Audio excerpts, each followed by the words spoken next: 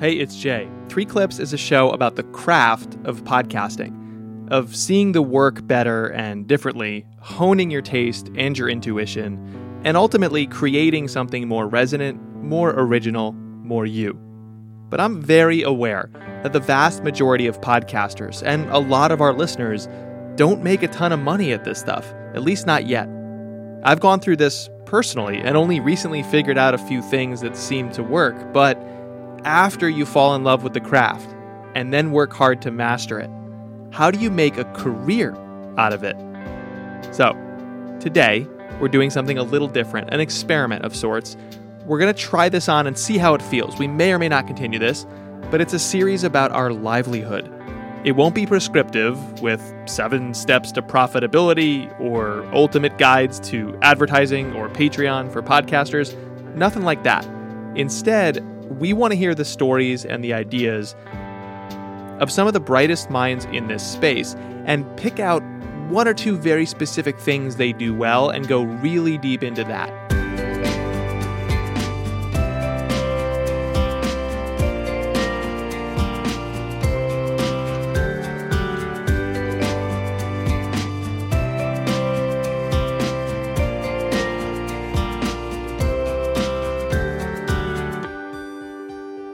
Welcome to Three Clips, where podcasters take us inside their process a few pieces at a time, typically.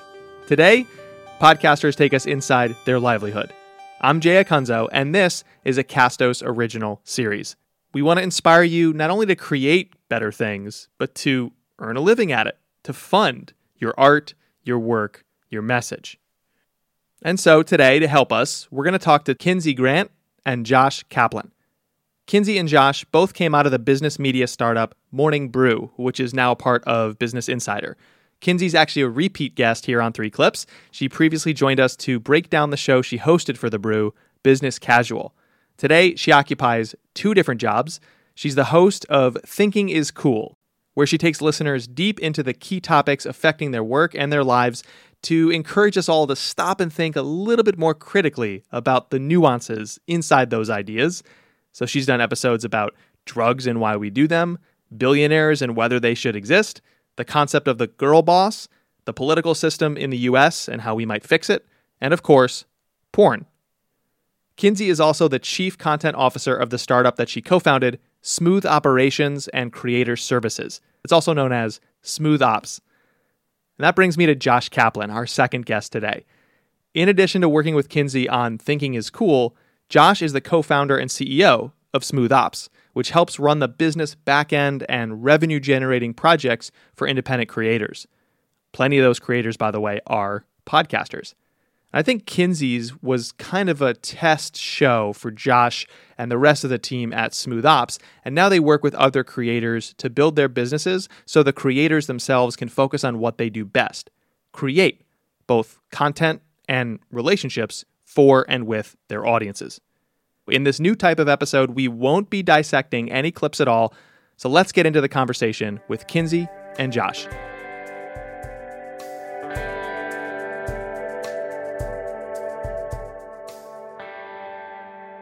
Let's start here. So Kinsey, Josh, you guys are complementary partners, ostensibly. Kinsey, what's something Josh loves doing or does well that you never want to do or you're not good at doing? And Josh, what's something Kinsey does well or loves doing that you want to avoid? Let's start with you, Kinsey. Excel, Microsoft Excel. Josh is definitely a numbers whiz and somebody who understands how to make models, how to run models, and they are really, really useful, invaluable to a business, but I simply do not understand it. So that is something that he is incredible at that I have no interest in learning how to do. Fair enough. Josh? Kinsey starts with blank pages. Nothing that I ever do starts with an open Google Doc or empty. I use templates from other projects or from other people. And the way she can start a story with a blank page, I'm just like, I don't even know where I would start. I'm constantly amazed by her and by the other creators we work with, but it's just like, I don't get it. Sort of the trusting of the gut, maybe. It's like I'm confident with my impulses that I don't need the guardrails, maybe. I don't know, something in there. When you both worked for Morning Brew, and Kinsey, I know you are a journalist first and foremost, but so the two of you have both seen this kind of like very specialized division of the work where you have edit roles, creative roles, you have operations roles, business side roles. And then if you're like me or, anybody in the creator economy, then you leave a media company or you've never seen what you two saw. And it's like, oh, all of those specialized full-time jobs, I'm now doing all of that myself. And so you hear burnout all the time in this niche. People struggle to produce A+ creative work because they're stretched too thin. Josh, I'll start with you on this. There's this myth of the solo creator. Is that not the right label for this? Is it impossible to actually be solo and build a creator business? You can't do anything alone. That to me is a concept I've never really wanted to be a part of. And we've always had help. And whether it's full-time or software or freelancers or something, like there's always something helping you. Like if you're really doing it by yourself, you just can't be that productive. And I think there's a big difference between being a solo creator and being independent. And to me, being independent means that you own your content, you own your strategy, you get to make decisions on your own turf. And independence is what we all want. So to work toward that, but get to do it with a team or with other people that support you is what I believe in, not the solo creator. We do all different parts. I do everything that I have to do by myself. Right. I don't know why indie didn't stick. And maybe it's starting to, but so I came out of the SaaS industry with companies like HubSpot and I worked in VC. And so everybody talked about indie SaaS or indie makers, and it was very tech focused. And then I get into the creator world and everyone's saying solo, and it's like, or it's so focused on a personality, you forget there might actually be others involved for the ones that you admire. Kinsey, are there things that now that you're doing this full time, you're not as a part of a media company, that it was sort of like welcome to indie mode? Like, what is your indoctrination into having to do it all yourself from the jump? I mean, certainly it's been part of the process and it's been a decently steep learning curve. But I will say that the one big benefit that I think Josh and I brought to this whole independent creator adventure that we've started in the last couple of months is that we worked for a company, but we worked for a pretty scrappy startup. When we were at Morning Brew, we were still expected to do a lot of the jobs that weren't necessarily in our job description. When they looked at us and said, go start a podcast, that was essentially all we got, right? So we had to figure out product management stuff. We had to figure out content strategy stuff. And we had people to help sell ads and do all of that stuff. But it was not necessarily, you only had one sole responsibility. And I think that prepared us really well for starting our own show and starting our own company, or rather companies, because we were really willing to take on jobs that maybe we had not figured out before.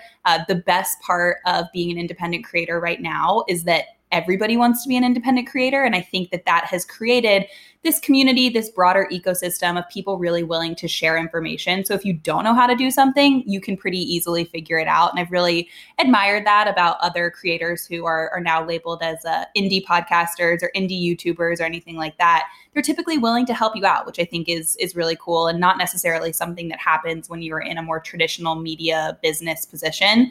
We talk about like trade secrets between media companies, especially when we were in email. And that doesn't really happen with podcasting, in my experience. So there are inevitably things that crop up that you don't know how to do on your own. But I think the fact that you can ask the internet for help and get that help is really, really cool. Tell me about developing Thinking is Cool. Where did the idea start, or did the idea come after the need or the desire to be an independent creator? So how did that start, and how did you start to develop it behind the scenes? Like, what are the things that you both had to work through to say, you know what, this seems viable. Let's at least try it. I think the beauty of the genesis of Thinking is Cool is that it all kind of happened at the same time, which is awesome. Josh and I had kind of toyed with the idea of going independent for a while, and we didn't really know when was the right time and what were the right circumstances. And it's the paralysis that so many people face, right? When you're considering leaving something that's pretty comfortable, is when is the right time to do it? We eventually got to the point where we had a product that we were really excited about. And it just so happens that during all of those months that we had kind of hemmed and hawed and tried to figure out what we want to do, we'd also been thinking and talking. And Josh and I have this really great relationship. I think that like he's one of the people I can talk to and think with in a really meaningful way, an intellectual sparring partner, if you will. And throughout all of these months of trying to figure out what we want to do next and what comes next and when and why and where and all of these big questions, we were still having those kinds of conversations. And eventually it got to the point where we thought, maybe this is the podcast, right? Maybe this is what we should talk about. We have been really, really privileged to have experienced what it's like to be a quote unquote like online person. We have the benefit of making all of these connections with really smart people, either through work or through Twitter or through mutual friends and connections. And those are really meaningful relationships to us. And so we wanted to create something that would extend the beneficial aspects of having these relationships to anybody who wanted them, right? The advantages of surrounding yourself with smart people shouldn't just be based on proximity. You should be able to have smart conversations regardless of who the other person on the opposite side of the table is that you're having that conversation with. So that was kind of the core impetus behind creating the concept Thinking is Cool. But the idea to start a show on our own with kind of me in the creative seat, Josh in the business strategy ops seat, has been boiling for a while, simmering for a while. And then all of a sudden we had this great idea and it just made a lot of sense to suddenly run with it. And if Josh wants to share too, he kind of is behind the whole idea of like the name Thinking is Cool. See, this is the beauty of doing a show with other people who are on shows all the time is I don't even have to tee it up. I can just be like, okay, Kinsey, you're the guest, but like also you're also a host. So like I'm just going to mute and I'll let the rest of this episode unfold. Perfect. Thinking is Cool was something that I had played around with before Morning Brew. And then Kinsey and I did a bit of it together where we would send an email to a bunch of friends, everybody in the two field, with a one-line question. What do you think about this? And then people would reply all, and it would just become like 12 different threads and people agreeing and disagreeing and adding links and whatever it might be. And so there's always this very casual email chain called Thinking is Cool. And Kinsey and I then had all these conversations that she just described. And there were so many other topics that we wanted to explore from a storytelling perspective. If you look at season 1, and if you look at what we're about to do with season 2, there are so many really interesting topics, whether they're taboo or they're inaccessible right now, that we didn't feel like we're being told in the way that we wanted to anywhere else that we could find. And so we've done this incredible job. I love listening to the show. There's so much of my heart into it. But I love seeing Kinsey create this new format that's more narrative driven, that's less of an interview based show. And it's just been really, really fun. But that's a bit about the backstory of Thinking is Cool and how it's developed. But it's got a whole life of its own now. Like seeing how Kinsey comes up with ideas for the episodes, for the different formats, for where we could go seasons and years from now. It's become a whole different beast of its own. Yeah. I mentioned before we started recording, I host 2 shows. Listeners to 3 Clips will have heard me mention Unthinkable. That's kind of like my digital baby. It's been the show I've been doing the longest. It's the one that sort of showed me what this medium could do and allowed me to play. And it's always been narrative. And Kinsey, when you started doing Thinking is Cool, I started listening not only because you came on 3 Clips before for your Morning Brew show, but also I just, I appreciate your craft as an interviewer, and good interviewing is a craft. It's really hard. Now you're adding this new layer, which is narrative. So let's go into this. This always turns into like podcaster therapy, but creating a narrative show is at once more fulfilling in some ways if you're that kind of creator, and also the most maddening thing ever, because you're like, why am I doing this to myself, having to add narration, having to parse the story in the tape? Like, why can't I just do a straight ahead interview, which again is still in and of itself hard, but now you're adding a second hard thing in narration. So I'll ask you, are you nuts? Yes. Next question. No, I mean, yes, I ran an interview show for a really long time, and I often found myself putting too much prep into going into these interviews. I'd spend too much time. I would know too much, and it would sometimes hamper your curiosity, right? If you have too much information, you fail to recognize the position that the listener is in. And that was a weird difficulty that I had to kind of wrestle with when I was hosting an interview, and I say interview, solely interview show. There was really no narrative, no scripting, no anything. And then I suddenly realized, I love interviewing people. I'm good at interviewing people. It's something I want to continue to do, but that's only one aspect of my creativity. And I was really excited with the opportunity to go independent and do Thinking is Cool to show something else that I love to do, which is writing. I love doing it. Like, it's something that I have always done and not necessarily showcased in a creative way.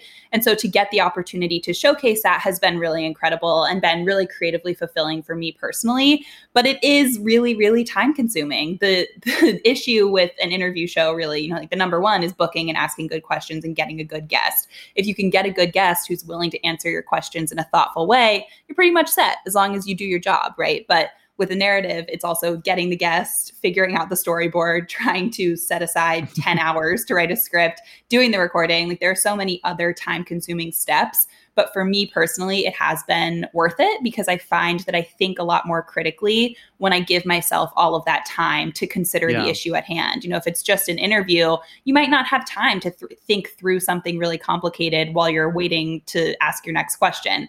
And so that's what I really love about the narrative concept, is that I get the time and space to talk about it and to think through it, to even change my mind in the middle of writing an episode. I think that's really cool. So it's been worth it for me.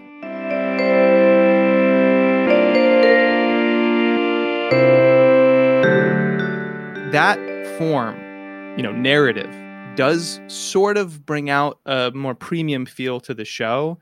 Josh, is that something that you guys were trying to use to sell your launch sponsor when there are no downloads to the feed? Are you, what are you talking about? You ended up with HM Bradley as your launch sponsor. What are you going out and discussing and offering that makes a partnership worth it for a brand when it's not, a massive show yet, and you don't have a newsletter as big as, say, the Morning Brews to entice somebody? Oh, my secret sauce on selling? Kinsey Grant. Kinsey had built a brand for herself that when she announced she was going independent, before saying exactly what she was going to do, people said, Kinsey, we love you. How can we work with you? And that's incredibly fortunate, but it's due to Kinsey going about living online and producing content the way that she had been over the past couple of years. So with HM Bradley, we had a warm introduction. Kinsey already had a relationship there. They wanted to invest in us. They knew that it was going to take some time for the show to lift off. We also sold a pretty dynamic package of some stuff on social media, of other types of content, of bespoke content, the integrations into the show, the premium placement on the show cover art. And it became a lot more than selling media inventory and a lot more about brand ambassadorship. And that to me is another big movement that we're seeing, that you got to know what you're selling. And within the context of Kinsey and Thinking is Cool, it allows us to make just a handful of really integrated partnerships with partners that really align with what we're doing and who Kinsey appeals to. And that makes it very easy, because then you only need a couple people to say, we get it. We value you at a premium, and we know that we're going to get a lot of value back out of this. And it's not the LinkedIn jobs ad. It's not the Brooklinens. It's brands that really, really make sense. And for season 2, we've got 4 new partners that are also incredible. And we've been, again, fortunate where it's not a lot of convincing about, hey, you should work with us for X, Y, and Z. It's, okay, there's already some common ground that we see value. Let's get creative with what packages we put together so everyone feels like they're getting their fair share out of it in return.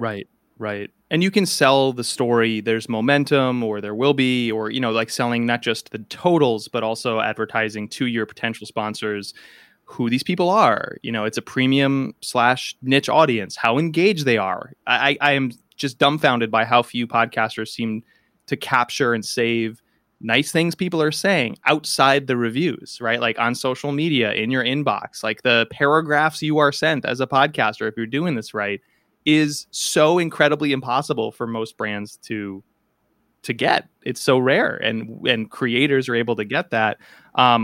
When you're talking about that story and you're saying, by the way, given this depth of engagement and trust that Kinsey's been able to build, we are going to help you participate in that. You're saying custom content is a part of that, these bespoke things that aren't just ad spots that you sell, on and on and on ad infinitum. What are the custom things? Or are you saying we're open to custom? Let's discuss.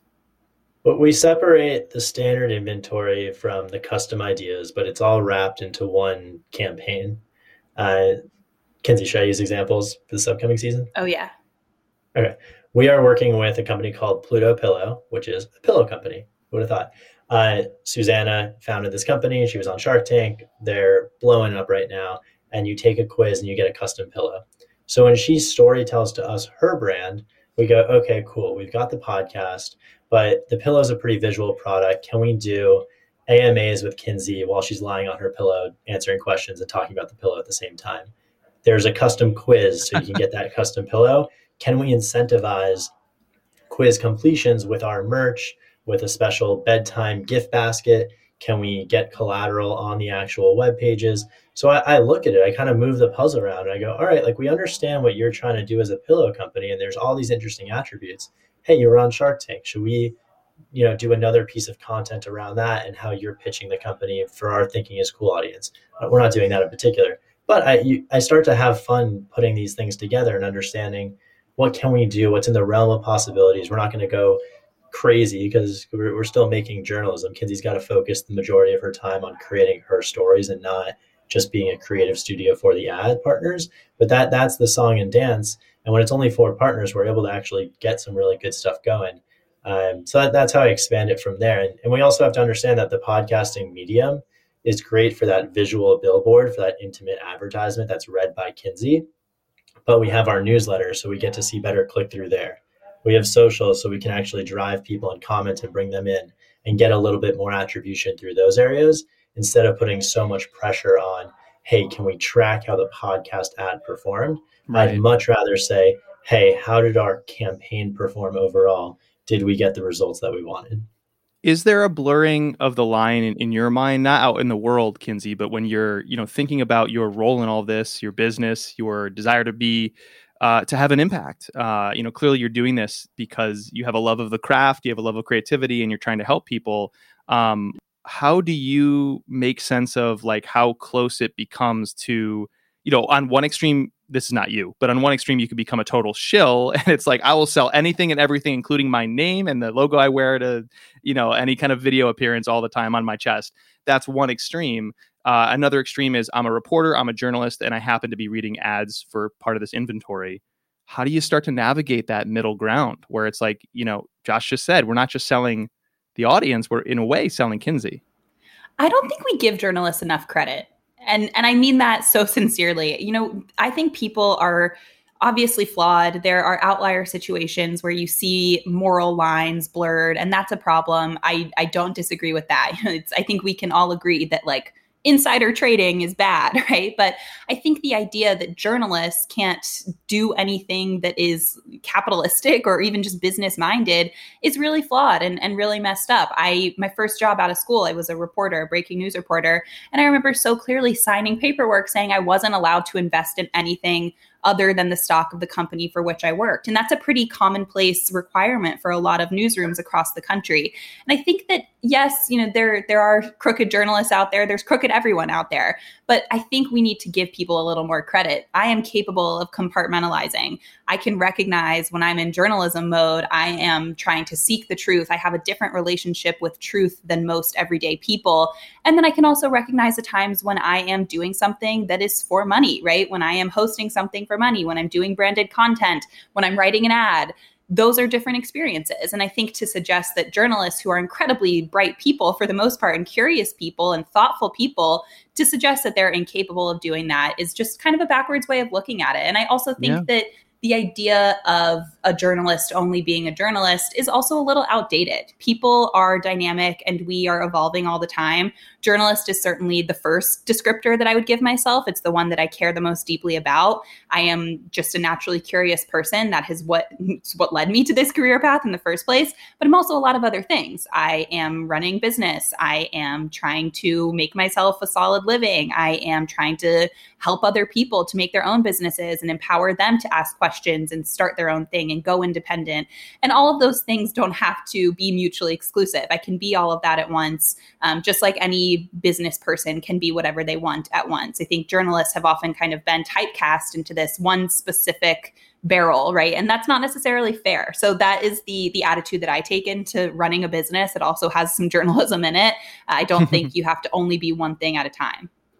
I showed up to the brand world because they said I could create for a living. I wanted to be a sports journalist. Everything in my collegiate career was orienting around that. Every internship, every side project I was heading down that path. And then when I got into marketing, I felt like in some ways I started thinking, well, maybe I sold out. And then another voice in my head crept in, maybe through great mentors who said, you can believe in the company you work for and write on their behalf and view the world through the editorial lens that they have, and they're selling a product or service instead of ad space. Like, it is possible to be a capitalist and be a journalist or a creator or an essayist, and I think a lot of what we're doing now is what I'd bucket as creative nonfiction. It's a perspective that we carry of the world, but we're not making it up either, right? You cannot separate the creator from the created work. You're not just an empty vessel collecting facts and distributing those facts around the world. And so that applies everywhere. That applies to the commercial side, that applies to the editorial side. It's like, if you trust me to bring you a story through this angle, then you are also hopefully trusting me to bring you messages from sponsors or custom content through those sponsors. Yeah, I completely agree. And I think that as long as you're really transparent about where you are in your relationship with the people who are consuming your content, they're going to continue to trust you. People know when I'm reading an ad. There are sound cues, there are visual cues, there are indications that this is something different than my traditional reporting. So as long as you're really transparent about that, I see no problem with it.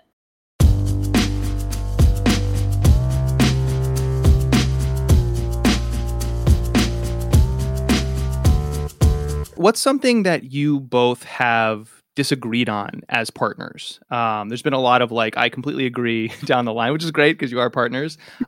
Being complementary players, of course, you're supposed to help kick at ideas and solutions and improve them in some ways. So you're both interested in the creator economy. You're both trying to build Thinking is Cool. And we're going to talk about smooth operations and creator services in a moment, where you're trying to serve other creators. Where do you diverge, and how have you come at that disagreement? Oh, where do we disagree? Well, we disagree on some of the creative stuff. Yeah. Which then allows Kinsey, I think, to make a better journalism product. Like what? What do you mean? One example was the billionaires episode. Should billionaires exist? Which is a much flashier question than the nuance of what she put out. But we had some disagreements about that, and we still do. And we've talked about it publicly and behind the scenes, and it's really fun. And that's where we get to have fun and just talk about the topics we're focusing on within Thinking is Cool. And then at an operating level, I think the last big disagreement was, should we send 2 newsletters a week or 1? And then we had a thoughtful conversation around that. Kinsey put up a Twitter poll, and I won. And I was right, and I'm really happy about it. I love being right. No, but that was one of the more tactical disagreements, and we have disagreements all the time, frequently. There's a lot of friction. That is the whole point. That is why we have different perspectives on things. But when we come to an interview or something like that, we know that showing a united front is better. but I would say by and large, we're not always just saying the same thing to each other, and it's also good. That way, we're not just believing our own smoke. Yeah. And getting high off it. I would also add to that getting good at disagreeing with people for whom you care deeply is a really underrated skill. Oh, amen. I think we often equate disagreement with some sort of vitriol or a thorn in the side of your relationship, a thorn in the side of this friendship. And that's not what it is. Josh and I have gotten good at disagreeing with each other and getting past it because we do it all the time, but we do it all the time on a scale where it's really manageable. When we say I don't think billionaires should exist, and Josh says, well, I do, that's a disagreement, but we each have the evidence that we have to back up that claim that we're making. And we've gotten good at getting through those conversations in a way that leaves us both walking away from the conversation smarter, even if you are wrong about something. I was wrong about the newsletters, or I think I was wrong about the newsletters. Now we had the time and space to think through that in a meaningful and thoughtful way. And that's kind of at the core of what we're doing with this entire project, with Thinking is Cool in general. It's just making people feel more comfortable with having a hot take, disagreeing with someone that you care about, and walking away from it thinking, wow, I'm so glad that we had that conversation. I feel smarter even if I was wrong. And there's another type of disagreement, which is marginal disagreements. That's saying, hey, this is the partnership I want to propose to that brand. Here's what I think. And Kinsey's actually no, I don't want to do it that way. I want to do it this way. I'm oh, you're right. That's a much better idea. I'm glad I got your hands on that, or your eyes on that. And that makes our output significantly better to say, I'm going to put what I think is best, get somebody to critique it, and then we keep on going forward. Doesn't have to be completely opposite directions. Yeah, there's a necessary tension that a partnership brings that I think is even healthier than in some ways than a mastermind group. I don't have an operations partner. I do have a mastermind group, and it's these people are awesome allies in helping me improve my thinking and poke holes in it. Because otherwise, alone, it's just every idea I have is the best idea I've ever had or the worst idea I've ever had. And it's just no middle ground, and it's binary. I'll do it or I won't do it. And then having someone who can vet stuff with you, improves the work. It helps you serve your audience, helps you build your business. But there's a level of accountability and ownership that a partner brings that a mastermind group does not. And what I've seen as an individual creator over the last, say, 5 years is this movement from I'm truly alone and maybe have some mentors that I talk to once in a while, to this movement to community groups, mastermind groups, cohort-based courses, to now not everyone, a lot more people are talking about operator partners. And, I mentioned I worked in VC. This was the question that everybody kind of shrugged and gave basic advice for. People would go, how do I find a co-founder? And the answer seemed to be like, you get lucky because you were surrounded by folks for years in your network that you already trust, or you have to go on a really long dating period, even though you need a co-founder right now. And so again, I acknowledge it's a bit of a thorny question, but if you're a creator and you're aware, I kind of need an operations partner, what is your recourse? How do you come at that problem? I think part of it is just recognizing what your strengths and your weaknesses are. Josh and I were lucky to have worked together for a while before we wanted to do something on our own. And in that time, we both got really good at recognizing not only what we're good at, but I think more importantly, what we're not good at. And we really lucked out that those were kind of like complementary forces. But that is also just part of the name of the game that we were talking about before with independent versus, it's like solo creators. You don't have to do all of these things by yourself. There are now ample resources for whatever you need to get done as an independent creator, like so many places to go, startups and like accelerators and writer groups and things like that. So I think it's just recognizing what you would consider to be your own shortcomings and trying to find people who will give you honest feedback on what you need to work on, whether that's operationally or creatively, and seeking it out based on like the list of whatever those things are. Or you can go to Smooth Operations and Creator Services, which we're happy to help out with all of your creator needs.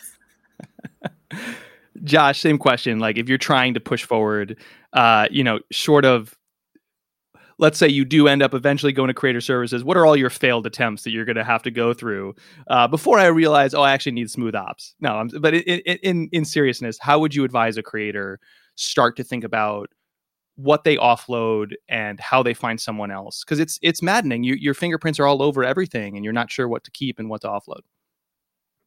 Oh, it's really hard, and it depends on the stage that you're in.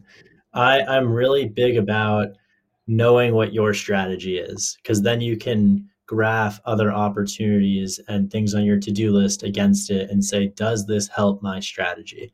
And then you look at it and say, okay, here are the 3 most important things. Number 1 and number 2, create content, engage with my audience. I'm amazing at that. I don't want anybody's help. Things are going great. The third thing, which is monetizing, I just don't really know who to go to, how to do it. So then you've identified the hole. And maybe you need an ad agency. Maybe you need to turn a different service on digitally. Who knows? And then you say, okay, I did that for 2 to 4 months, whatever it might be. Now I'm ready to add the next part to my content offering, to my business, whatever you want to call it. So I want to go through things like that very tangibly and specifically and understand what you're focusing on, especially in this creator world when you have so many options, which platform, which story to tell, which thing to do. You got to boil it down to a couple things that you really, really prioritize and then build on over time. And then find the partner that has a particular affinity or specialty in filling that gap. So as much as that might be like a non-answer, and I can tell you what we like to do at Smooth Operations as an example, but it's really that type of thinking that I would apply to anybody or see if they can simulate and say, oh, okay, I've scratched at it enough. It's not just that I need help, it's that I need help with this. Right. Well, let's talk about vetting the other side, so to speak. So first time I built a team of writers and creatives was in-house at a startup. I had done the job a while, and then so I had the advantage of having to do it. And then slowly as the startup grew, became the head of the team. So I started to hire for it. And I'll never forget the first writer I tried to hire. I almost didn't. And I had a great boss who set me straight. The mistake I almost made was I looked at their resume and they didn't have a fancy college, all these things that my prior job at Google taught me to look for, I was looking for. And the guy basically said, okay, put aside the resume. Here's the writing sample that this person submitted. Just read it. Just start there.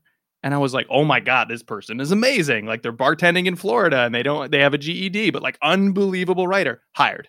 One of the best decisions I ever made, almost one of the biggest mistakes I ever made. Thank God for my boss at the time. And so I was bad at vetting creative people for a while and then got better at it. And, moving to projects quicker in the process than conversations, like these kinds of things. Kinsey, you've now worked with Josh for a little while. You have an idea of like how he's been helpful to you. And so if you were to go out on your own again, you would be better at this ostensibly. What do you ask someone who would like to work with you as an operator partner? How do you vet the person whose work is not so public where you can read a writing sample, for example? Well, I think that number one, it's just evaluating this person based on potential is a big part of trying to figure out with whom you would want to work in the future, regardless of what you're doing. We're obviously approaching things from the creator economy side of the conversation. So typically the people with whom we would work have some sort of portfolio, right? They have either an online presence or a really good idea, and they're great at no, I'm sorry. that. Yeah, I'm sorry about that. I meant if you were the solo creator, you were the indie creator, and you wanted to hire an ops partner. Okay. So what am I looking for in a Josh? How do you even vet someone if Josh was an independent and you were an independent and you cross each other's paths and you're like, there might be something here. And Josh is like, yeah, Kinsey, I've listened to your shows. You're awesome. And you're like, yeah, Josh, you're behind the scenes. How the hell do you vet that person? Okay. I think the greatest question to ask is, where do you see this going? And I don't mean like, where do you see this partnership going? And think, where do you see my brand, Kinsey Grant, and my show, Thinking is Cool, going? What is the number one thing that I should be doing to get in front of the right people based on my specific personal goals? That tells you a lot about a person in terms of strategic creativity and imagination. And that is, a lot of the conversations that we've had building Smooth Ops is trying to figure out where can we take creators based on the experience that we've already had. We've built newsletters, we've built podcasts, we've worked with YouTube things, and we've done all of this stuff. How can we get as imaginative as possible with other creators to think about where they might go next based on their potential? If they're really, really good at X, what can we do to get them to Y? And that's been really important. So I think if I were coming across somebody who certainly does not have any sort of a digital portfolio or online presence or anything like that, I would ask, where do you see this going? And then how do you get there? How do you get me there? How does bringing you onto this team get me there faster or in a more strategic way? That would be the number one question. And I would just look for imagination and look for creativity and look for somebody who thinks outside of the box, because it's really easy to get like a freelancer to handle your bills and stuff, right? Like that's relatively easy to figure out. What I need is somebody who can complement my vision, my ambition in a way that will get me where I want to be in the right way. Josh, when you're looking at a creator, aside from maybe the size of their audience, what are the other things you're looking for that makes you think they actually would be a perfect fit for Smooth Ops, or in general, they're just somebody that you would bet on? We're trying to figure that out right now. We launched Smooth Ops last Monday, which seems like a decade ago. And we've been thinking about it for a while, for the majority of this year. But it's a really hard question to be like, what is your methodology for generally believing in a creator, and then more specifically for Smooth Operations as a small team with that's not trying to take on the entire creator economy at once. And I actually don't really care about the size of the audience when it comes down to it, because right now things can grow so fast, and I want to look at things over a longer time horizon. To me, it's, are you a truly talented storyteller? That's really actually hard. And again, I admire Kinsey greatly for being in this category. The barrier to entry to creating content is so low, which is incredible, which is awesome that anybody can have a shot at this. But it is still a craft that you have to hone and that you have to really study and day in and day out get better at. So it's, are you obsessive about your storytelling? And then the second is, are you in it for the right reasons? Like, are you here to work hard and to show up? And if you've got a to-do list and I've got a to-do list, are we both going to follow through and hold ourselves accountable? And are we going to have fun doing it together? To me, those are the most important things right now. There's another question around, what is your content about? Who is your audience? That really depends. Again, as far as, is it a niche that can become very, very valuable? Is it a really random and obscure and might not be that targeted focus? That doesn't happen that often because the internet, like every niche, is massive. But I do like to look at that and just understand like what is the content arena that they're playing in. Are there other really big competitors? Can they be the best at what they do? So those are the questions that I started to ask myself. But I think if you asked me again in a couple of months, I'd have a completely different answer. Yeah, I think that it's important to point out that there are a lot of pretty granular questions you can ask when you're preparing to enter into a potential partnership with somebody. But I would also say, like, just to add on to what Josh said, and I think also what I said, like, trust. That is so easy to forget, when you're trying to think about just what comes next, what your next big strategy plan is, like what your next big meeting is, what your next big sales pitch is. You have to trust that the person with whom you're entering into a partnership is going to have your best interests at heart, whether you're the creator or the operator. And I think that is often undervalued when we think about evaluating business partnerships. Trust should be at the center of all of these conversations.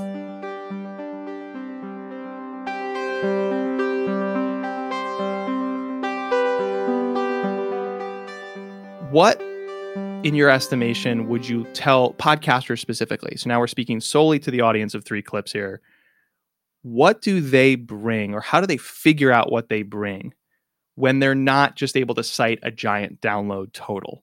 Because I think everybody suffers from a little bit of like kid brother syndrome, kid sister syndrome, is like, I'm the little sibling, but I wish I was the big one. I wish I was Bill Simmons. I wish I had that level audience, or even folks looking up, at what you're doing, Kinsey. It's like, I wish I worked where she worked and have the personality that you have the audience and the follower count that you have.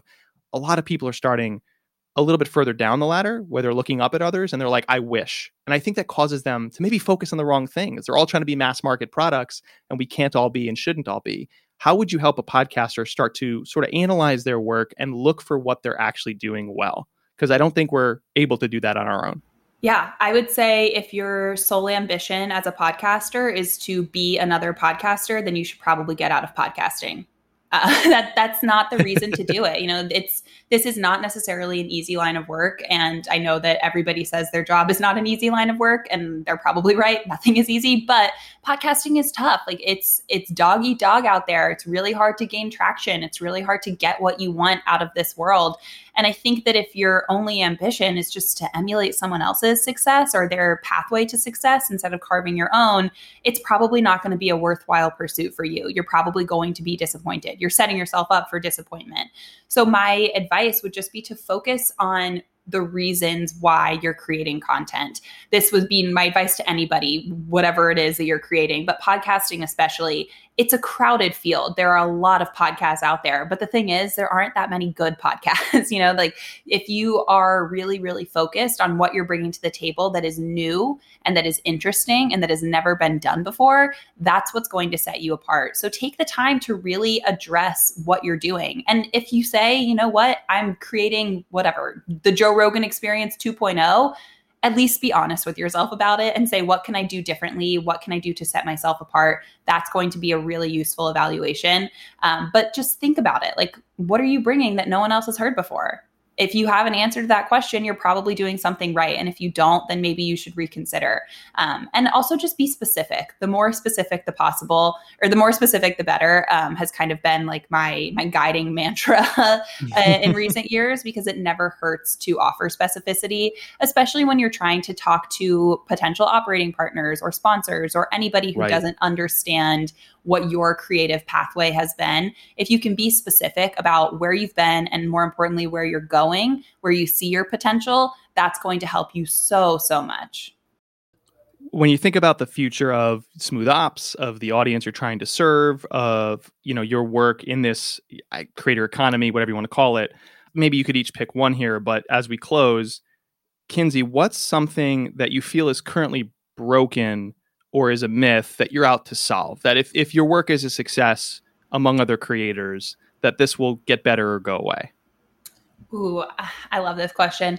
I think that the number one piece of wisdom that I would hope to impart upon the creator economy is that it's okay to not have it figured out, but it's not okay to not have a plan to figure it out. I think a lot of people kind of blindly stumble into the creator economy because they see all of the shiny parts of it. You see the Instagram influencers going on these lavish sponsored trips and getting free PR packages. And you see these really famous writers who suddenly have thousands and thousands of subscribers on Substack.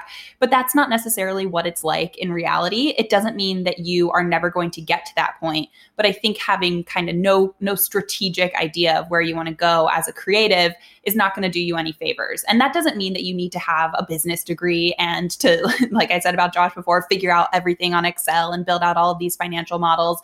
But it does mean that you need to have an idea of where you want to be, where you want to go, and some semblance of how you're going to get there. Find people to help you get there by all means. I 1,000,000% encourage that. But I would just say to all creators, you need to have some sort of an idea of where you want to go and how you want to get there, because it's important. You're not just going to all of a sudden become Bill Simmons overnight. You're not going to become, I don't know, insert any fashion influencer here, right? Like overnight. You're not going to be Mr. Beast overnight. It takes a lot of time and a lot of effort and a lot of strategy. So be prepared to take that strategy into account and be prepared to be an active participant in figuring all of that out. You are in the driver's seat. That is the number one best part about the creator economy. So take it to your advantage and kind of carve your own path.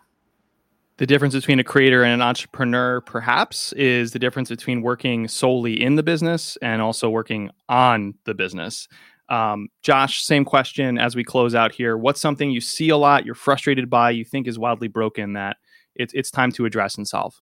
It's central to the smooth operations idea that all of the VC-backed software, all of the niceties from these big social media platforms is not going to totally transform the creator economy. This is a very new space with different org charts, with different types of partnerships. And it makes it incredibly exciting to be a part of it.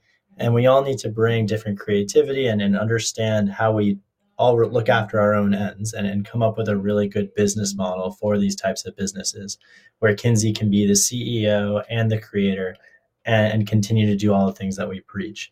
So that's why we're starting this business. We don't know where it's going to be in 5, 10, 15 years, but I really believe that instead of the creator being a cost to the media company or being completely taken advantage of by the Facebooks of the world, that we can create sustainable businesses that are on different platforms, that have different revenue streams.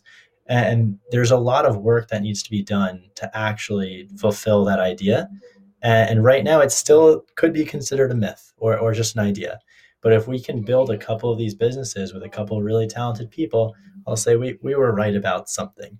And we know how to make the internet, we know how to make these tools work for us rather than the creators working for them.